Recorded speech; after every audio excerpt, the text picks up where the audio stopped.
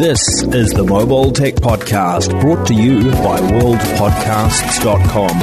Now here's your host, Tech Girl, Miriam Joie. Brought to you by Audible. Stay tuned for a special offer at the end of the show. Hi and welcome to the Mobile Tech Podcast. I'm your host, Miriam Joie, and today is Thursday, February 25th, 2021, and my guest is the awesome TK Bay. Hi, TK. Glad to have you back on the show. Thank you. Thank you very much for the amazing introduction. Hope you're doing well. I'm doing great. It's really good to see you. I want to touch on something that was kind of happening when we were doing last week's show, and as a science nerd, and I know you're a science nerd, Yes. is super exciting, is the Perseverance rover, the incredible landing on Mars. And Absolutely. like, wow, like how, as an engineer, I have a hard time wrapping my head around all the moving parts for that one. Isn't it cool? Just a different, yeah. I mean, if you think about the fact that, all of it is automated, it's descent to separation, to heat shield separation. There's a lot of things that were posted online after it. Obviously, we now get to see all the footage, and all of that happened automatically. And, even though that this is technically the second time they've done it, the fact that it landed perfectly, sent pictures back, and, the whole experience is crazy. And we were sitting at home, we were able to basically, watch the live feeds online with the different, YouTube and so on.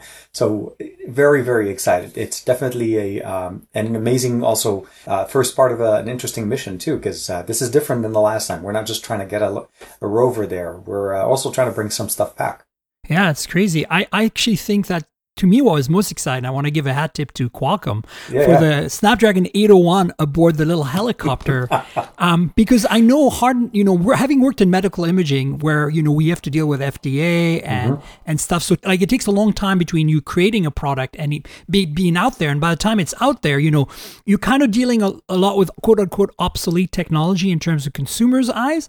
And with space, it's even crazier, right? Like you have to run hardened chips that resist like the solar flares and the radiation. And to me, the fact that we have a chip out there that's 8 years old, 10 years old, something like that, it's still in a pretty damn powerful, it's probably one of the most powerful chips in space right now. It is, yeah. And that they managed to harden a Snapdragon 801 is pretty dope, right? The fact that we're able to see mobile tech go that far, like the fact is, where else can we put in more mobile tech like that? And the one thing I would probably say is a long time ago, I got a chance to go to the JPL lab. I don't know if you guys know, I live roughly close, within about 30-40 minutes away from where JPL is in Pasadena. And in their Von Karman auditorium, they have like a museum of sorts. They actually had some of the original tech that contributed to the original StarTAC flip phone that a lot of us enjoyed. So, mobile tech and JPL, and, now we have it in space. It's amazing. I love the fact that they're always involved in technology and advancing it, not just for the private sector, but also to the public sector. And it's interesting, with all the sci-fi we've watched in our lives, how communication is relatively easy and ubiquitous amongst the stars. Exactly. Like you come down to the reality that we are at today where, a few hundred kilobits per second is incredibly fast if you get to that level. Yes. And you have to time it perfectly, right? Because you're not in line of sight for the transmission to happen when the rover is on the other side, when Mars is not facing the Earth with that side of Mars. And it's like really amazing to me that, we take all this stuff for granted here in our weird sci-fi dreams, yet, here we are, right, with the best technology we can muster. Exactly. We're getting a trickle of data where we have to wait days for a video to get created from reconstructed images captured during the landing. I just think it's fascinating. And, those of you who are listening going like, what has to do with mobile? Well, everything, because this technology is being pioneered today. Eventually, space tech is eventually going to make it in our hands as consumers, and somewhere or another. Lasers came from the space exploration, computer chips came from that in the 60s, and the whole internet came in from... exactly, right? Like the internet, DARPA, yeah, totally. Exactly. So I think people who are listening to this show are pretty tech savvy, and they are probably aware, but they might not be 100% aware how much of what we have today in mobile comes from essentially the space race that we had in the 60s. is a direct result of it. Absolutely. And the fact that even though there's a delay, obviously now that with the communication with the rover and they're having to use relays and so on, the fact of the matter is it can happen that you can communicate with another planet, with a rover that's on another planet. As you said, compose videos, images, and then, just the fact that they're planning on returning samples is what's really I know. This entire mission is unique in the sense that it's actually collecting samples and leaving canisters on the surface of Mars. And there's going to be other missions going in there that are actually going to try to collect that and bringing back here. So that to me is just crazy exciting. That's one of the really best part about it. So to be part of it, to be aware, to be an adult during this time and enjoy this, as opposed to just like, hey, we landed a rover on this. And for us here, at least in the family, I took my son with me to the open house for JPL not that long ago, before the whole current situation. And I took a picture with him with a mock-up of the rover itself. So, things like that are cool. It's just, totally geeking out. So it's nice. Yeah, definitely. So, folks, we have, of course, some mobile news to share with you today. I wanted to start with Android 12 because the beta or whatever is out. Developer preview one, yeah. And I know that also happened roughly around the time we recorded last time. I thought of including it. Could they have timed it any better? It was like roughly around the time as the rover was landing. Google's like, I know. We're going to launch developer preview one, yeah. I held it because I wanted to be able to see what... Like, I'm honestly not huge into testing out the betas. Like, I'd rather wait for the final version and then go with it. Mm-hmm. So I wanted to wait for some folks like you who did videos and content to give us a kind of a feel. I'm going to link in the show notes to your video, Android 12 beta. You tried it on your Pixel 4a. Mm-hmm. Can you give us a quick lowdown of like bullet point the 5 things that we should know that matter and that you think are cool, and maybe the things you think are less cool? So the quick top line I would say is, it's the Android 12 developer preview one. It's a developer preview. So as intended, this is really meant for introducing us to the actual new platform, what Android 12 is going to be. As far as the highlights, what are some of the top new things? Some new UI elements that look like they're going to be coming in from theming based on your wallpaper. So the entire, the notification shade, your settings tab was going to change. It looks like Google's also looking into a little bit focusing on one-handed operation, a little bit heavier with this UI. There's a couple of features that are not on by default, but once you're able to enable them, and that'll be hopefully in the video that you have in the show notes, you're able to basically, similar to the way we have it on iOS, where you're able to bring the entire UI element down, so it shifts down to the element. Right. And then there's a little bit more, I would say, graphically... more rounded graphical interface of the settings tabs. So definitely a UI-based element in there. A couple of new things also coming in seem to be also around the chat or the conversation bubbles. So there's going to be a little bit more focus on those. We found some new things in there as well that are maybe not even considered to be part of Android 12, but they were in the actual code. And we activated them, like the ability of removing that short swipe when you're swiping a notification away, where you normally have the little setting gear on the left of it. You're able to disable that option so you can do just a straight swipe away. But generally, a lot of it is also under the hood. They're trying to focus on removing the emphasis on having an entire an OTA to actually update your system. So they're trying to also put in more emphasis on Google Play Store. So relying on the Play Store to update parts of the Android system. So a lot of good things coming up. Still first developer preview, and some of the things I mentioned also with the UI elements may not actually make it to the end, as those were actually, we needed to actually enable them. They weren't even on by default in the developer preview. So it's exciting, but still early days. Yeah, no, I watched your video and I was like, yeah, I'm looking forward to this, but it didn't like blow my mind or just maybe like, oh, okay, yeah. Like, I can't wait. Like there were some releases of Android in the past where I was like, I've been waiting for this feature for a long time. But at the same time, it's kind of funny how you and I have such early access to devices. Like we have a pretty large collection of Android 11 phones that came with Android 11, all right? Absolutely. And, like that we've reviewed. And then we also have, we at least have 2 or 3 Snapdragon 888 devices around right now, where, unless you bought a Galaxy S21, an early adopter, in the US, you're likely not to have an SD 888 phone. And we have several. We're going to talk about the Mi 11 in a second. But of course, what I'm saying is that we're so used to it. Like when I saw the preview, I looked at an older phone that I had that I'm currently reviewing, and it's back from like December last year. And I was like, oh, I wonder if this is running Android 11 or 10. And it was only running 10. And I was like, holy crap, like, how can it only be running 10? 12 is about to come out. You know, my brain was starting to like do the gears. Yeah. And it's just like, I think we got to slow down. Like, very few phones are running Android 11 in reality right now. 11 is market penetration is actually very small considering where at least where we should be at this point in the process. So Android 10, most devices are barely catching up to 10. 11 is still in the future, and while we're able to play with Android 12 a little bit now with the developer preview, Google's roadmap, at least for the current stage, is not releasing it till somewhere in September. Oh, wow, later. Okay. So they outlined three developer previews. So there's going to be 1, 2, 3, and then they're releasing the first beta update in May, and then the final version will be somewhere around September. I'm guessing around the Pixel 6 announcement, so roughly around that time. Indeed. But again, it's to get developers working on it, and OEMs, essentially, that's the biggest part. Your Oxygen OS, Color OS, your MIUI, your, Flyme OS, whatever insert OS flavor. Yep. This is the time where they start playing with it. No, that makes perfect sense. And we're going to talk about Pixel in a bit. There's some interesting leaks this week. So let's switch gears to the Xiaomi Mi 11. We both have it. I finally got mine like last week. You've had it for a little longer than me. I just set it up and I'm starting to play with it. And I'm really impressed with this phone. Now, I'm not sure you know this, but my audience knows that I still don't have an S21. So Samsung has not sent me a review in it yet. I've requested it. I'm not about to go out there and buy my own. If I had known it was going to take this long, I probably would have. But at this point, I have very little point of comparison. But what I can do is compare to previous Xiaomi phones like the Mi 10 last year.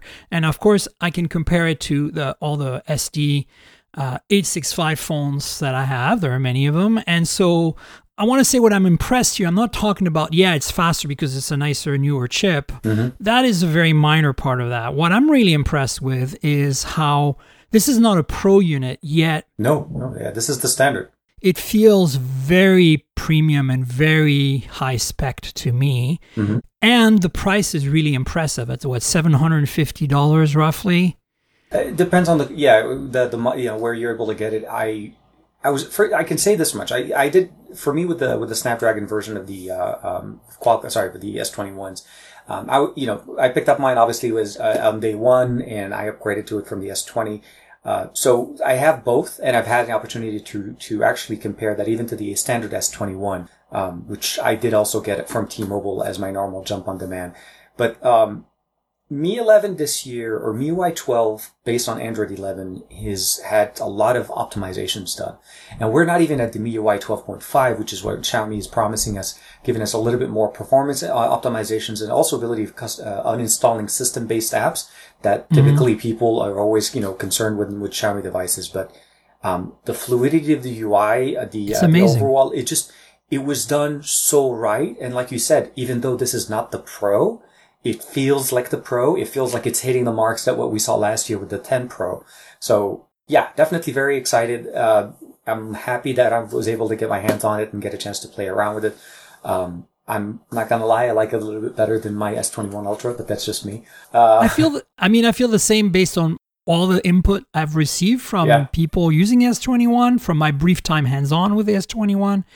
For me, the S21 Ultra, of course, is the one to get because of the imaging. Mm-hmm. But if you're going to get something more affordable, what I feel like with the Mi 11 is it's competing, like it's right up there against the OnePlus 8T. I feel that that's the closest in terms of experience and performance. It is, yeah. And it's like the 8T, as we know, Oxygen OS is super fluid and optimized and runs incredibly well on the 865. And I feel like this Mi 11, even though it's a skin that's a little heavier still, is really, really slick and smooth. And, having Quad HD and 120 hertz at the same time, it's like the Oppo Find X2 Pro last year. It's a nice thing to have. Absolutely, absolutely. One of the so going, like you said, when you compare it to like the competitors in that market, I feel like the S21, the S21 Plus, and the OnePlus 8T are the ones that are going to basically be the one you're kind of in the same ballpark, because that's a 1080p resolution, 120 hertz refresh rate, stereo speakers, large displays, large batteries, fast charging. But then you start looking at, like you said, for about $750 and the features that you get there. The fact that the global market version of this device comes with a charger in the box, comes with 55 watt. 55 watt, right? And they're not skimping on it.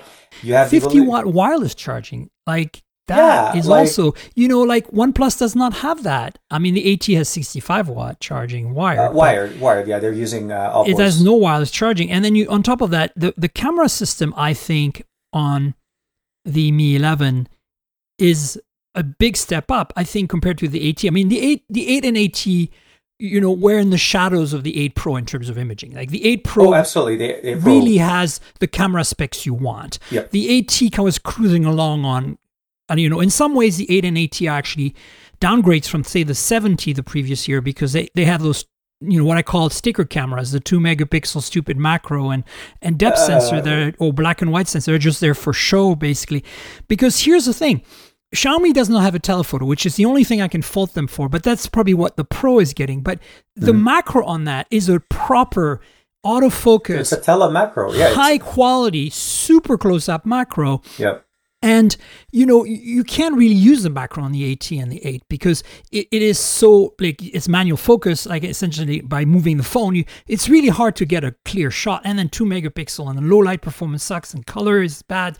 This is a really usable macro for the first time in a long time. And of course, you get the 108 megapixel sensor, which we've seen now on a number of phones, including Xiaomi's Mi 10 last year. And I thought last year it was pretty good. And this year you can really see an improvement. And further than that, the lack of telephoto might not be a big of a deal. I tried doing some 5x photos indoor lighting last night, and they came out really great. The OIS on that is really solid. So you can probably do up to 5x zoom on that sensor without any major drawbacks, which is what most people are going to zoom to, unless you want like a periscope 10x zoom like the S21 Ultra or like the, the upcoming Huawei P50 or the old P50 Pro Plus. Yeah.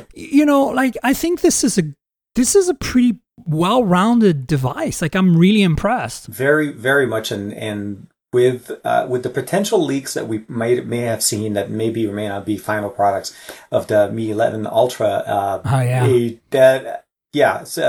is doing a great job focusing on their camera systems. I really appreciate it. The only thing that I probably would have to say that I'm still really irking a little bit as to why Xiaomi hasn't tried to fix is the front-facing sensor experience. They upped it to 1080p 60 now, so we have 60 frames as opposed to 30. 4K, come on. But at least, we should be 4K 60 all around at this point.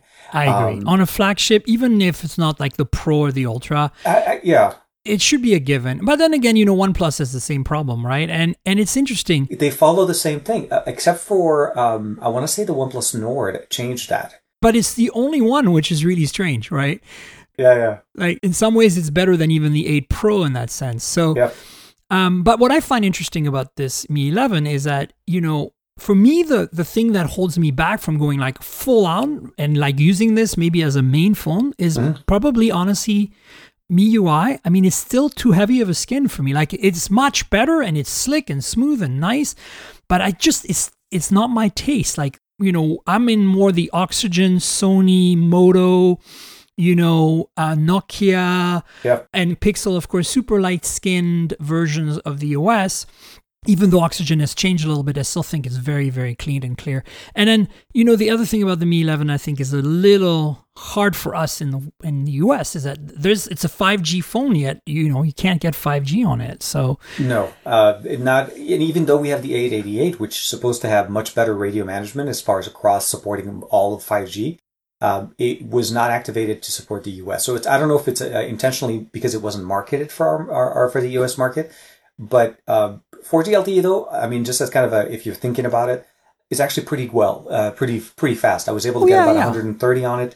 It's just, if you really want to take the full power of the 888 with 5G, sub 6 5G at least, sadly not on the model we have here, at least not right now. But if you are living in Europe or in Southeast Asia where this global version is available, you should certainly consider it because I think you'll get your 5G and enjoy it. And, I think this is a better option than the S21 in many ways. Maybe not the S21 Plus, because it does have the glass back, which, it's a small thing, but like the Xiaomi is glass back, like at $750, right? And it's got like this crazy 55 watt. Like, I can't believe that Samsung went down on their wattage on wire charging, The decision to, so let's just say this, the S21 and the S21 Plus are very much a tailored experience that Samsung wanted to provide to kind of give a lineup that, composes, entry level or mid tier kind of for them, S21 to the Plus a little bit, and then Ultra giving you everything out of the box. Xiaomi basically just took that and went straight for, in my opinion, I feel like it's better than the S21 and the S21 Plus because of the sum of the whole part of the experience. If you think about, the Quad HD display. The list goes on. You have so much more choice. You can still run it at 60 hertz 1080p if you want to and get incredible battery life. You have options, and at $750 you have these options. Whereas Samsung's like, we put a plastic back because it's a cost cutting. They don't say it, but we know it, and it's fair. Exactly. We get it. But at the same time, if Xiaomi can do it, why can't you, Samsung? And that's the question. You're Samsung. Exactly. If my thing is, I fell in love with Samsung because of what they used to stand for. They were the company that didn't want to copy anybody else, and they gave you all those cool features: the SD card, the QHD resolution, stereo speakers before anybody else, all of those little things. And then I even found a little bit also when I ran like some performance comparisons between the two. I found like the 888 on the Mi 11 was running a little bit better or more consistently than I saw it on the S21, because it seems like there's a little bit of throttling also going on depending on which model that you're getting. Oh, the S21 is definitely throttling. I write lots of my reviews for Hot Hardware, and they got an S21 and they tested it, and it's throttling all over the place. They're really into the performance aspects and the benchmarks. So check out that review on Hot Hardware.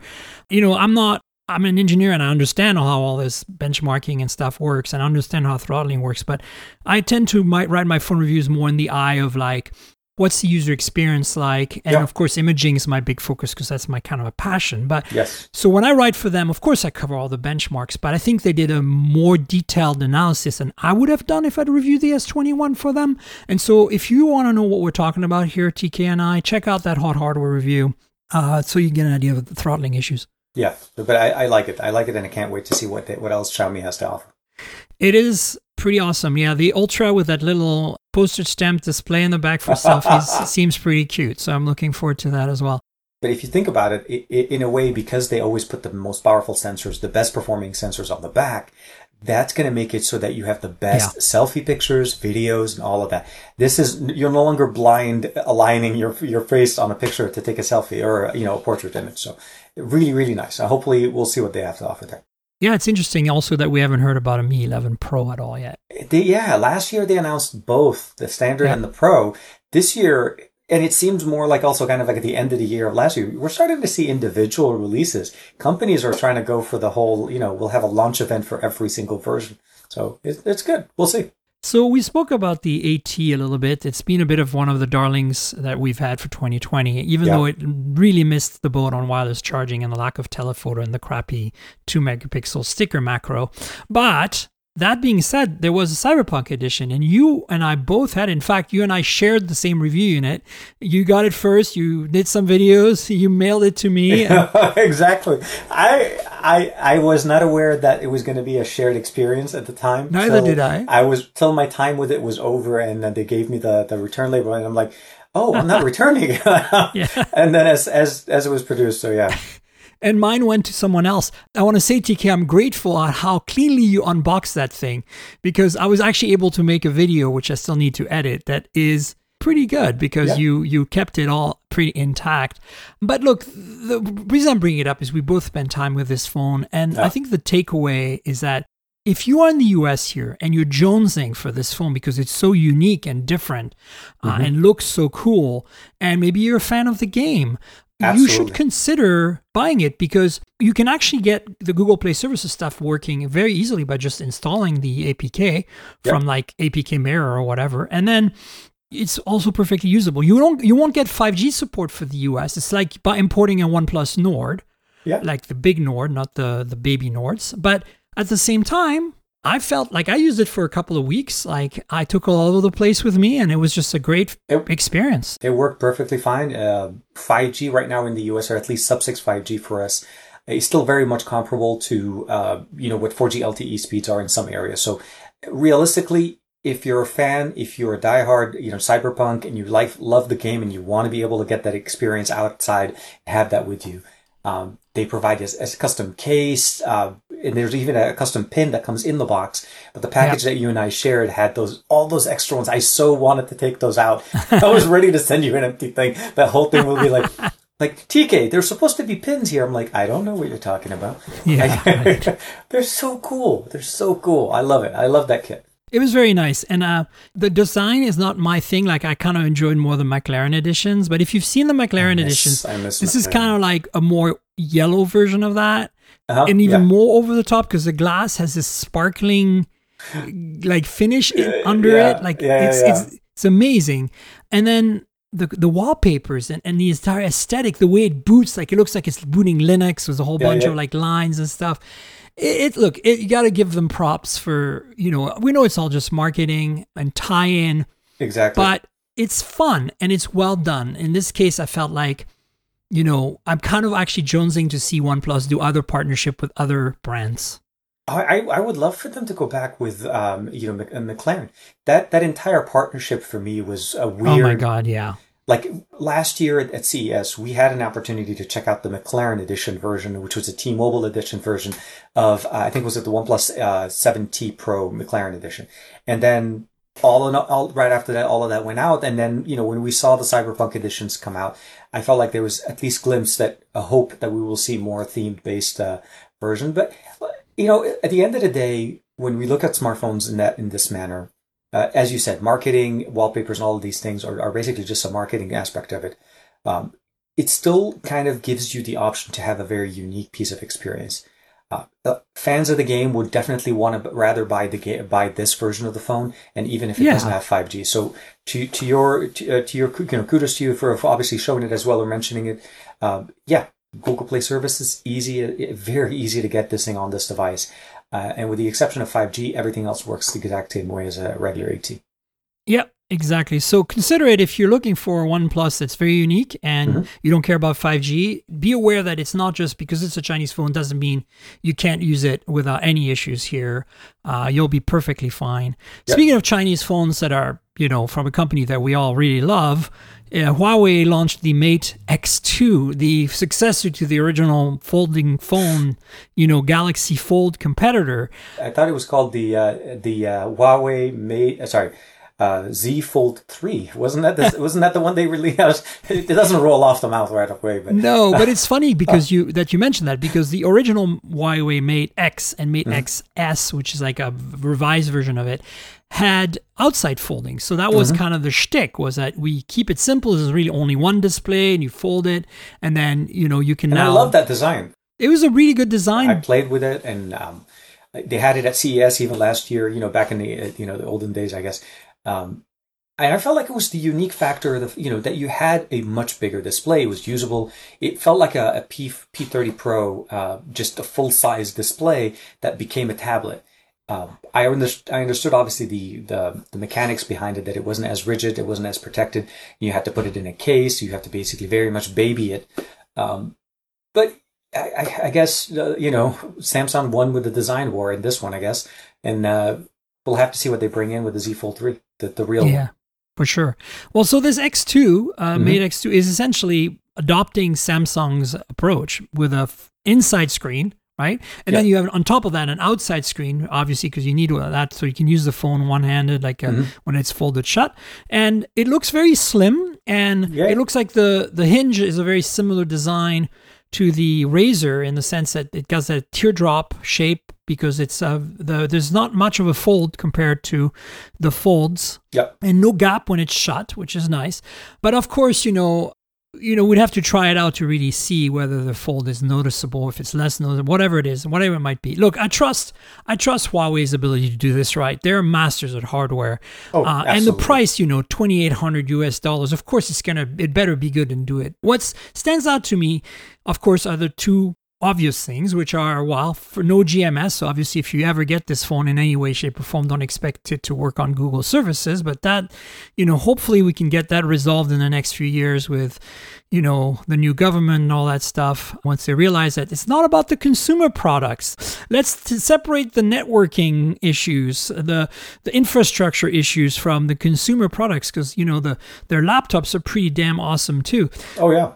So that is one thing, but the thing that stood out to me is that you have a full complement in the back of cameras that match what we have on the P40 Pro Plus or the Mate 40 Pro Plus or the Galaxy S21 Ultra in this case. So unlike Samsung, who hasn't put a periscope or folded lens on any folding phone yet, this is, as far as I know, the first phone that's a folding phone with a periscope folded lens in the back, with two telephotos, basically like the P40 Pro Plus, a 3X and a 10X.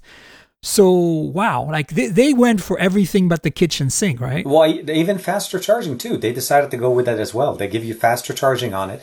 And as you said, the camera array in the back is definitely a high-end camera experience. They're not trying to give you...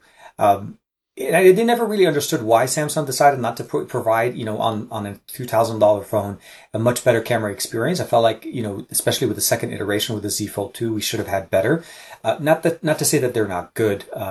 The experience that we see here is definitely not what you see with the S21 Ultra. Let's just say this much, or even with the S20 Ultra from last year. Huawei is the company to push the limits. My hope that we get better experience, a better, I guess, a return back to some of their market shares that they used to be able to provide services in. I did notice, though, that it does lack a little bit. There's no camera on the inside, though. That was a little bit of an interesting design change. Oh, yeah, really? Interesting. Yeah, like they're like, okay, no, we're going to give you the best cameras, and we're not going to give you a little tiny thing. No, we're going to give you a full display. So, yeah, inside displays, no camera.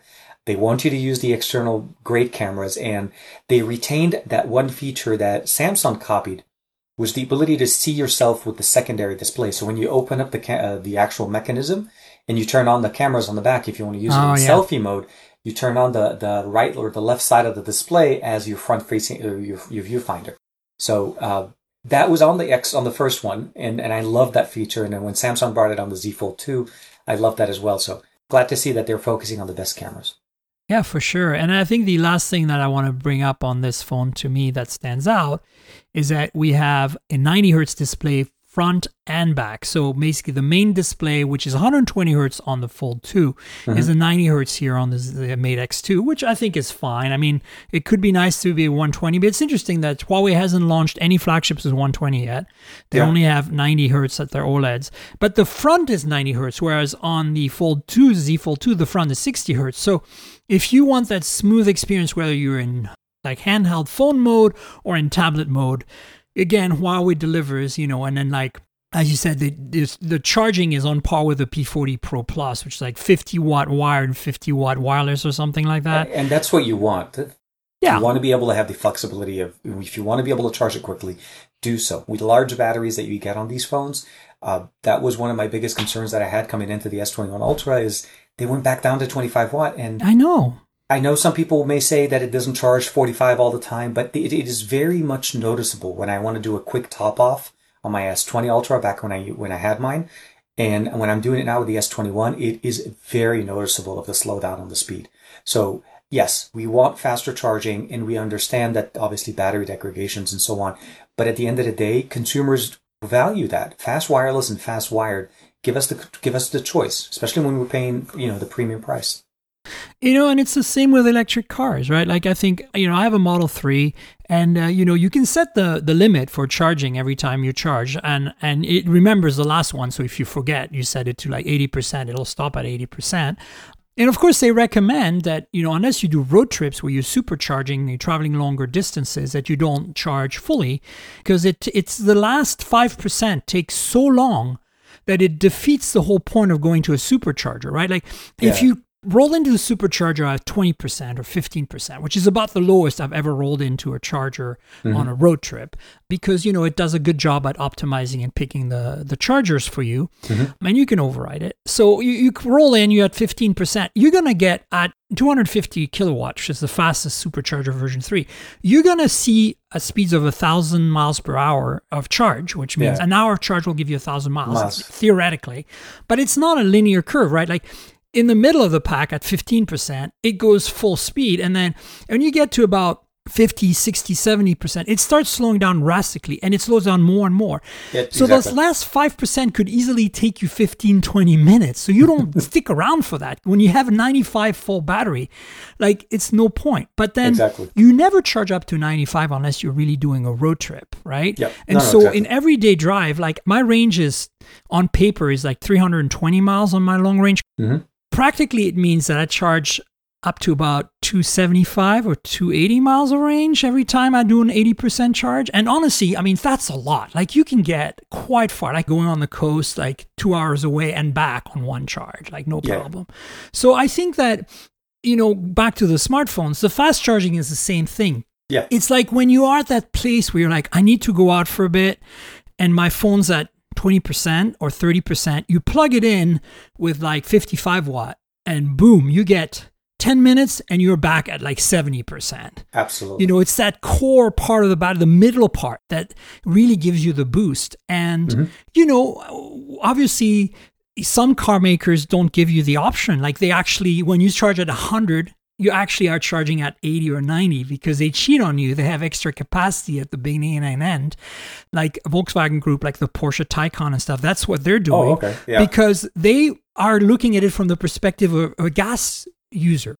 They don't want you to manage that. But basically, they're selling you a car that's heavier and more expensive battery-wise, that you're never going to use the full capacity, so that you think you have the full capacity. And I like that Tesla doesn't do that. They give you the whole thing and they're like, you want to trash your battery, charge it 100% every time. Go nuts.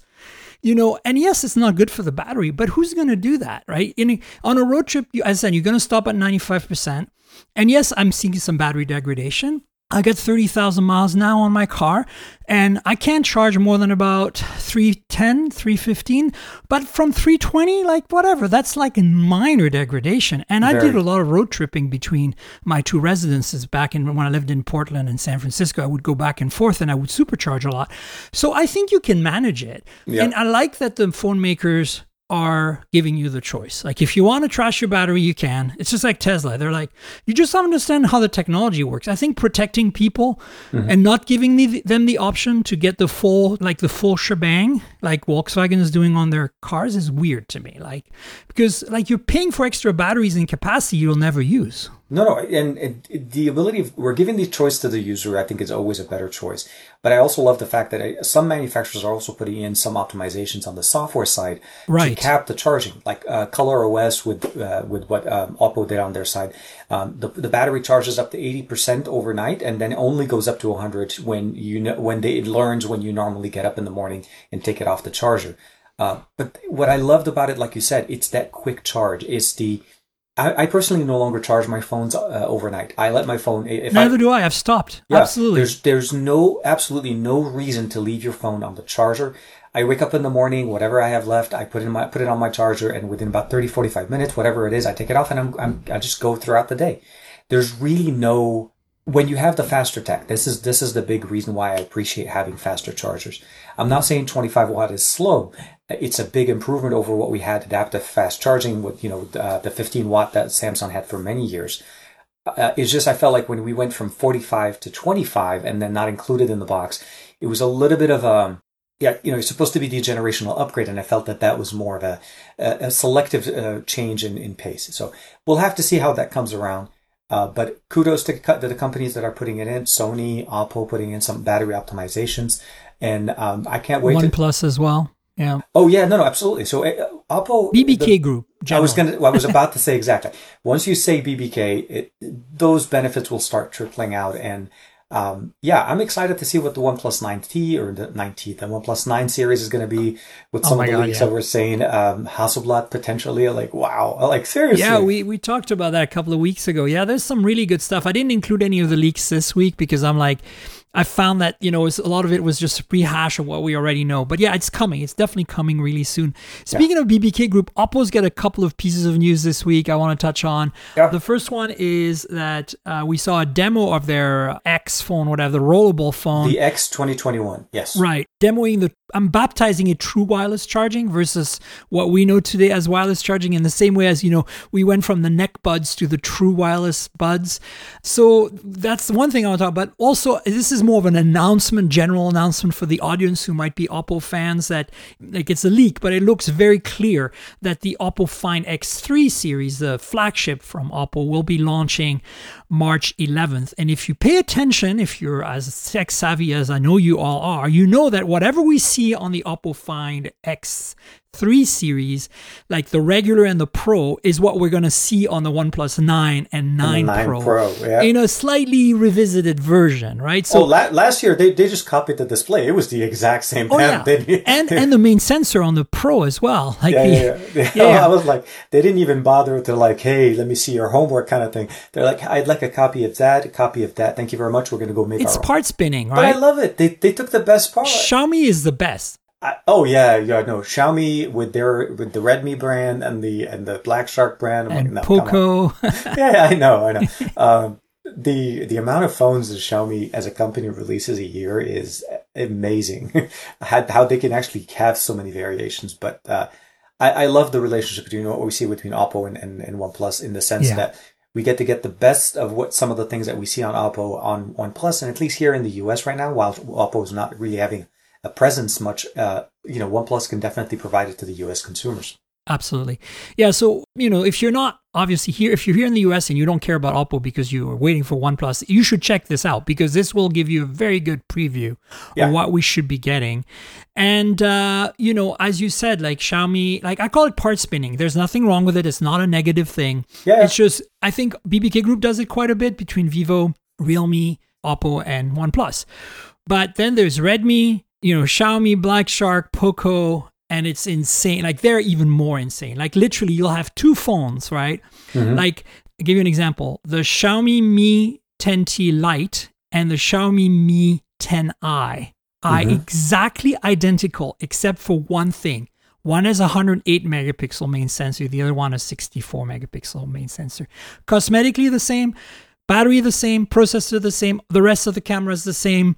Like, I don't even know how that market exists. You know what I'm saying? Like, and they're very regional too. It's like, you can only get this phone in like India, and that this phone is available in the Philippines. And it's exactly. Like, so, if you're looking at it from like, you buy your phone's gray market from an importer, you're going to be really confused. Say, why there's two versions, the same price roughly. One has 108, 164. It's because they're meant for completely different markets. And sometimes companies will also release the phone with the same name, but different specs in different markets. So you really got to do your homework on it. And one of the other things, specifically since we were talking about Oppo, is I heard somewhere, or read somewhere, that at least the Neo model of the Find X3 is going to be a rebranded version of the Reno 5G Pro Plus. So they're also going into some of the Reno things, which the Reno one is running probably going to be the MediaTek processor. So we'll have to see which.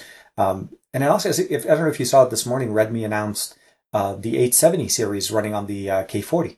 Oh, yeah, I missed that. Yeah. Didn't Moto announce the first 870 phone back in China, like in January sometime? It was the Edge S, which will be the G100 when it comes to Europe, because the G series now is like G10, G30, we talked about last week, and then the G100 is supposed to be the 870 Chinese phone we saw, which is Edge branded in China, but looks like a G series on steroids with an 870. And that probably will come to Europe and maybe to the US as a Moto G, I don't know, like some like G Fast or G Premium or G Plus or whatever. Pro Plus, Special Premium, I'll add the titles, keep going all the way. Tell me, TK, what do you make of this Oppo True Wireless Charging?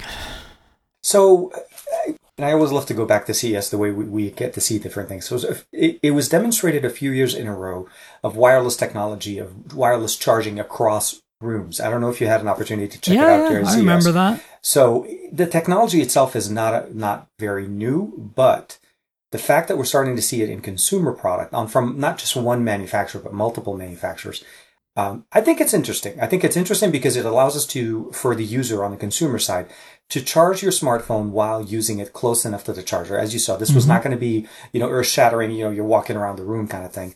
But it gives you the ability of holding the phone, using it, and as I think it was the article mentioning that it also worked at an angle. It doesn't necessarily just work in a straight kind of, you have to hold it very much, parallel to the actual surface itself. I think it's interesting. They're not fast, so I don't think they're trying to demonstrate speed here. I think it was 7.5 watt, right? Absolutely. And which is actually not bad for wireless charging when you consider standard Qi is like 5 watt, okay? Like base Qi. Like if you get like a Nokia charger from the days of the Lumia 800, right? Like and you put your current, S21 on there, you get 5 watt. That's all you get. But I use it all the time. I have an old Nokia charger that I use, and it's not fast, but for overnight it's great. It doesn't kill your battery, that's for sure. Exactly. And it doesn't generate as much heat when you're charging it.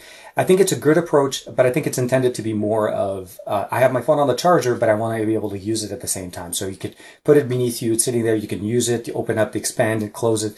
I think it's a good technology. I think it's something that we need to start seeing more advancements in it.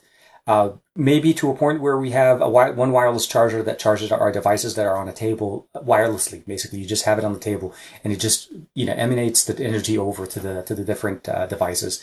We'll have to see some of these, if in practicality, this is something that we're going to use. Because when we're charging our phones, we typically don't really use them. But it's a nice thing to have. It's great. You can pick up the phone, check it, put it back down, and it still works. I hope, again, I'm hoping it doesn't come with a super premium price on it, because it is on their first rollable phone. So we already know the phone's going to be expensive. So we'll have to see.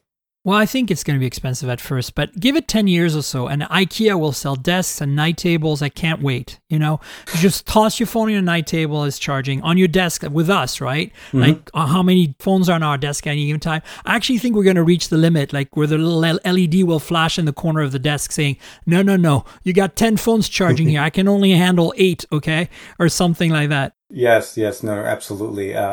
I can't wait. And Xiaomi, I think last year had that one nice, I don't know if you saw that one, the charger that finds your device on the surface of its charger. Yeah. Remember that one? The one that Marquez had that one there, and I saw it on Max's thing.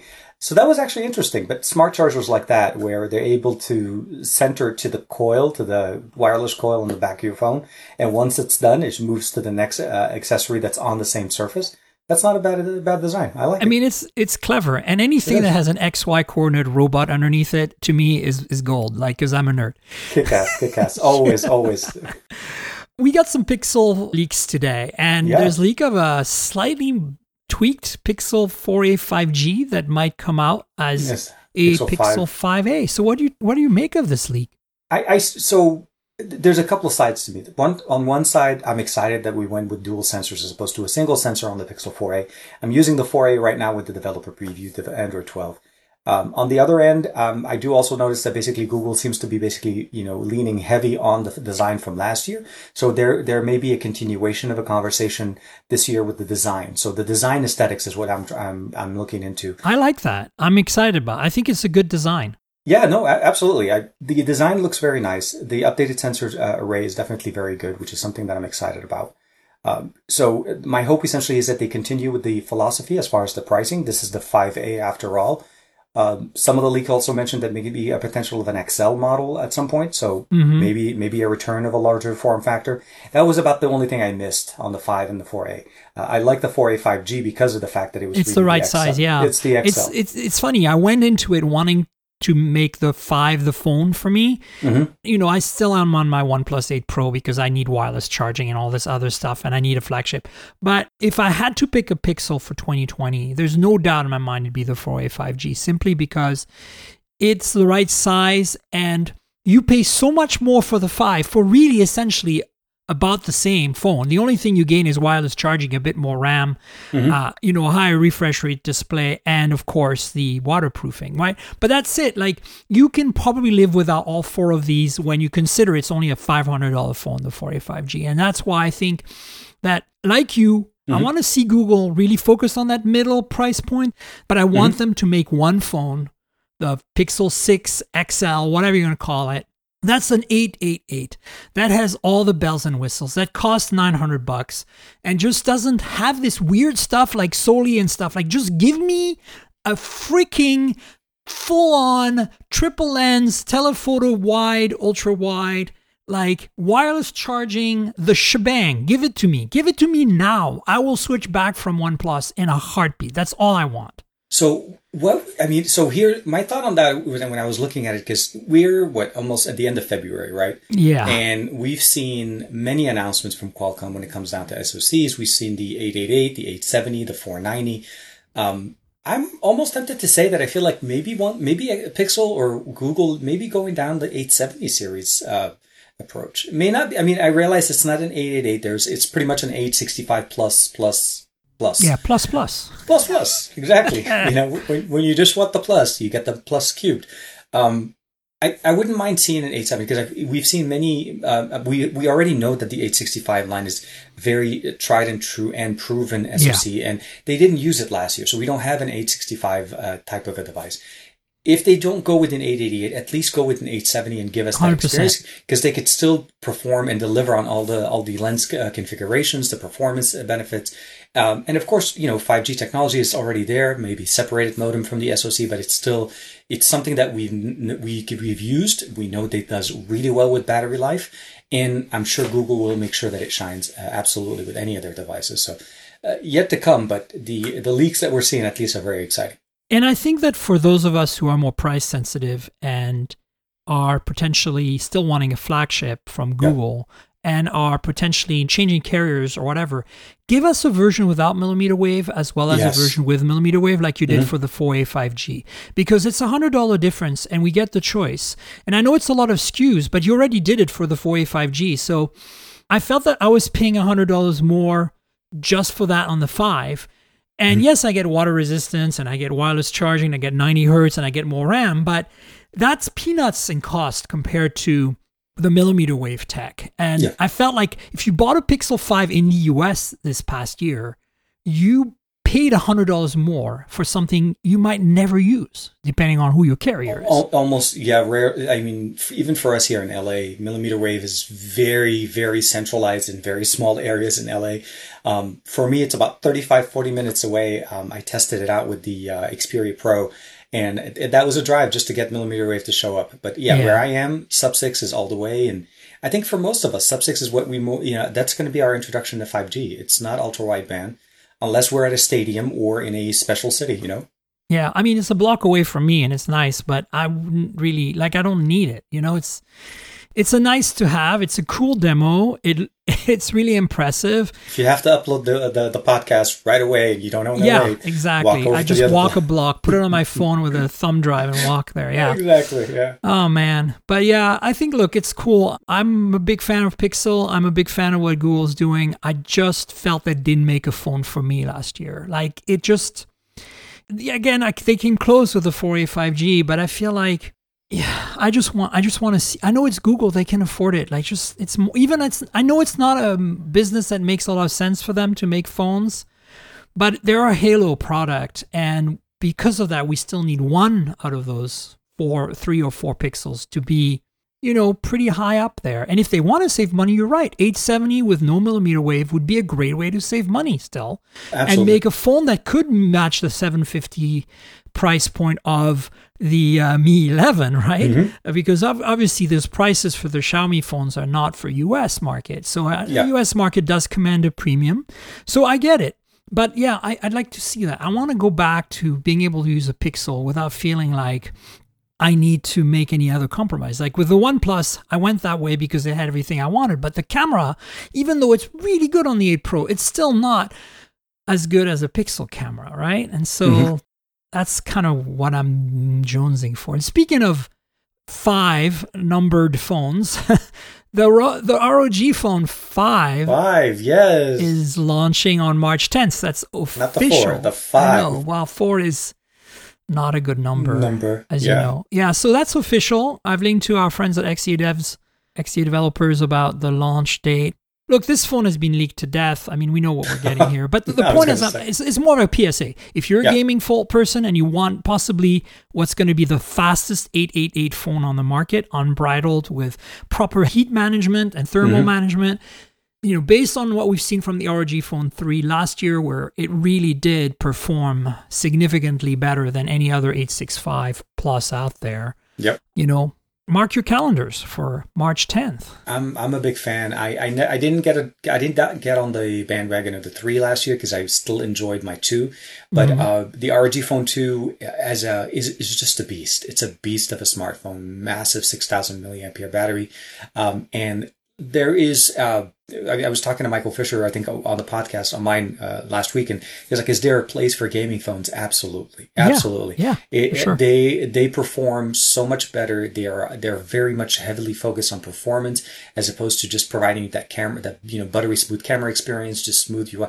They're literally giving you what you want in a PC on a phone. So, very much looking forward to the announcement. Of course, as you said, leaks, but. I'm sure there'll be a few, and by the way, kind of thing, so I'm sure they're always going to be there. And surprisingly enough, I saw that the Red Magic is trying to scoop the launch announcement by a couple of days. I saw somewhere where their announcement is going to be maybe a few days before. Oh, that. Really? Haha, yeah. Funny. Yeah, look, I think racing cars, what can I say? They're all fast. Yeah, I know. I mean, gaming phones to me is not my thing, but I think that, in the early days, it was hard to justify because you could buy a flagship and it was very close. I think they're finally differentiating now, like thermal management and battery size and things like trigger buttons. All that stuff is really becoming more and more important to people. And esports are becoming a much bigger also presence across the world. And it's implemented way better than it used to be too. It starts to make more sense now. So you're 100% right. Speaking of weird tech, ZTE is really gung-ho about under display stuff lately. I mean, they did the first selfie camera. We've seen the pictures and that's pretty bad. But there's a second gen version potentially coming for the next Axon Pro model. Mm-hmm. And now there's rumors that might even include 3D dot projector face authentication. What we know in colloquial speak, thanks to Apple, as Face ID. I mean, why not? Sure, if of course you can do that. Honestly, I don't think image quality matters quite as much for that. No, it it's going to be I admire that their technology. I have an Axon 20 that I finally got in the studio to check out because I wanted to check out the front-facing camera. I realize it's not going to be the best, but it's more about you got to see it. Yeah, and seeing how a smartphone works without having that interrupted experience and no pop-up mechanisms. Going further beyond that to try to use that for front-facing authentication, I think is definitely a good experience. What I'm concerned about is with how accurate it's going to be and how well does it work with face masks. That's the other thing we need to keep in mind. That we are in at least for the foreseeable latter part of 2021, till herd immunity and whatever kind of goes through. There's going to be a requirement to wearing facial masks. So how well does it work? And of course, is it the same kind of experience that we got with the first one where the camera experience is not the best, but they could definitely perfect it there with more of a, getting at the print of the face and the ability of going through materials. Yeah, no, I mean, I want to see it done. It's this progress. And I think that, bring it on, basically, is what I'm saying. I'm a big fan of this whole under display stuff. I just want it to be as good as what we have. And I realize that we're not quite there yet, and I'm patient and I'm cool with it. Somebody needs to drive that. And I'm glad that ZTE is kind of throwing themselves under the bus for everyone else. Oh, no. If there are growing pains, they're definitely feeling them. But I'm with you. I think under display technology is what we should have been moving towards. The punch hole camera, the teardrop, the upper left, whatever you want to call that mechanism. All of those were in many ways a precursor to this, and we should have been on this earlier. They're doing a good job. And like I said, regardless of the fact that the front-facing camera may or may not be the best camera at all, it's there. you have a good sensor on the back, but it's the fact that they're pushing it. So within a year or so, those are the things we want to see. Yeah, for sure.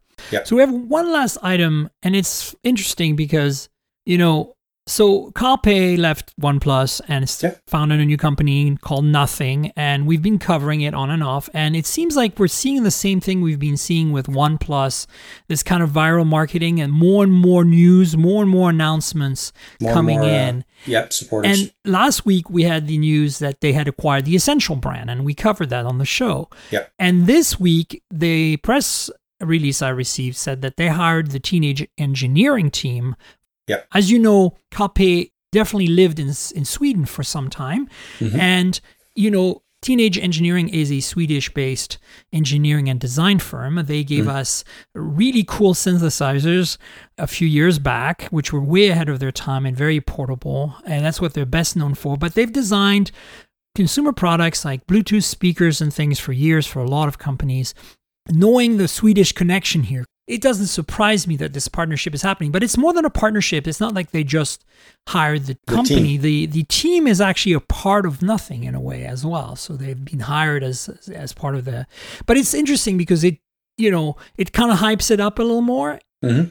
Because this is valid hype. You know what I'm saying? Like, teenage engineering is seriously good stuff. So this is hype that you can kind of like follow through with. So the Essential one is really just a marketing exercise. I'm not even sure you really want the Essential brand. It wasn't, it was a great phone for us fans, but it wasn't a very successful product at all, right? No. So, from day one, definitely a lot of challenges with the Essential I'm phone. expecting that next week we'll get another press release from Nothing that announces that they acquired the Pebble brand or something like that. It'd be really hilarious. Took it right from under Google's. Oh, were you thinking that too? Yeah. I was going to say, they were like, Google decided to let it go, and now Pebble's going in. Yeah, no. No, look, this is very intriguing what Carl is up to and what his team is doing. I'm hoping to get whatever their product is early on under embargo, and if anybody from Nothing is hearing this, please count me in. I've already pinged your PR folks about it.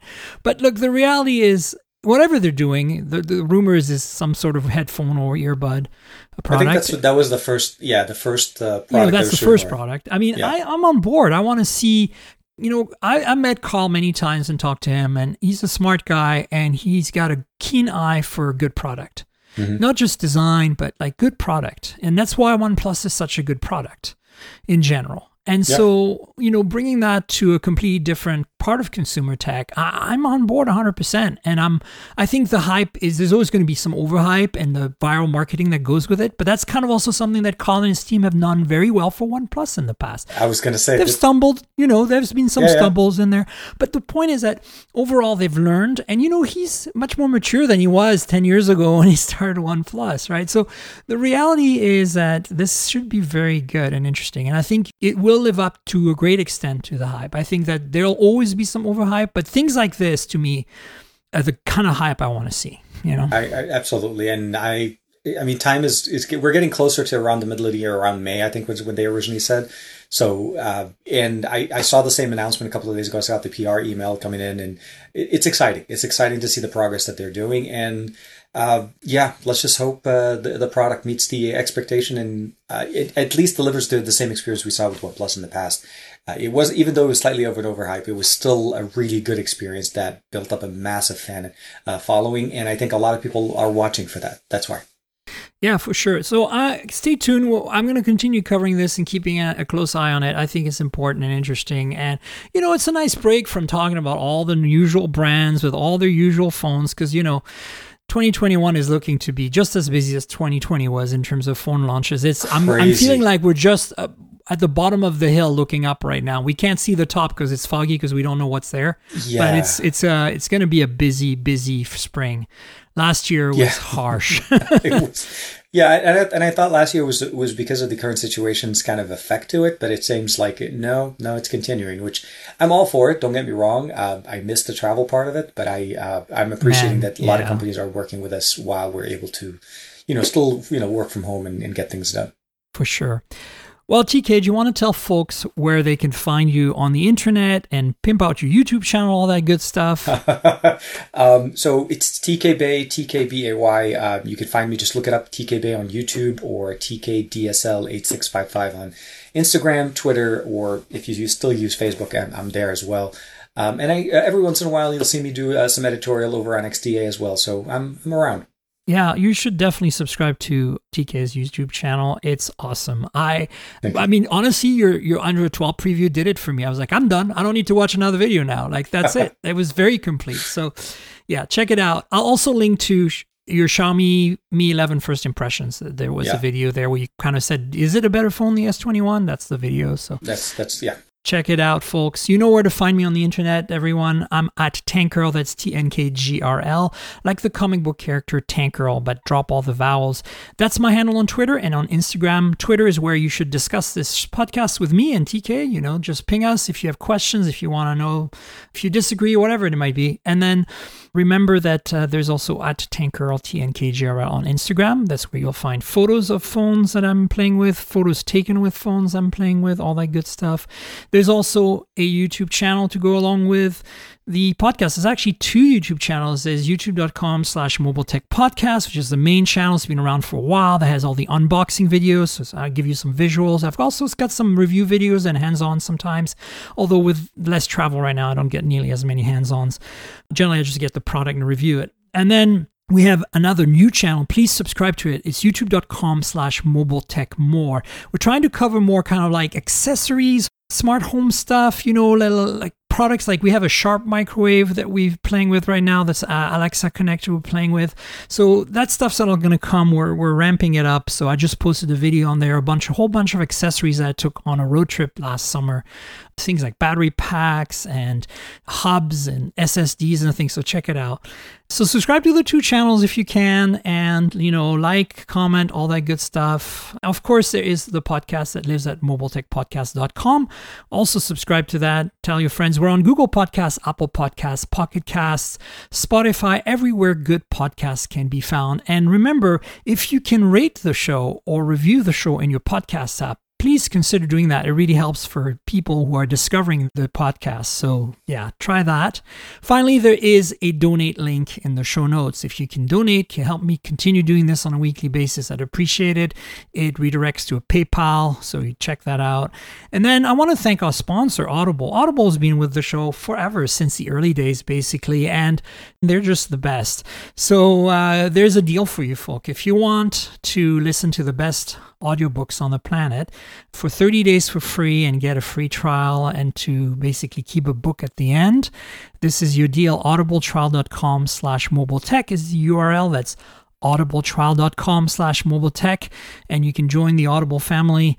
If you don't know what Audible is, it's an audiobook platform, and they have an incredible selection of books. A lot of books are read by the authors.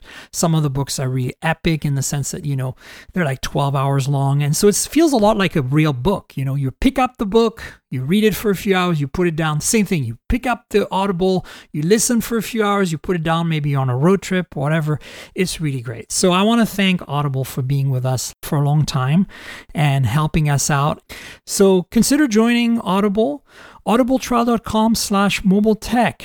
And I want to thank Audible for being with us since the early days. And I want to thank you, TK, for being on the show yet again. Thank you. Thank you.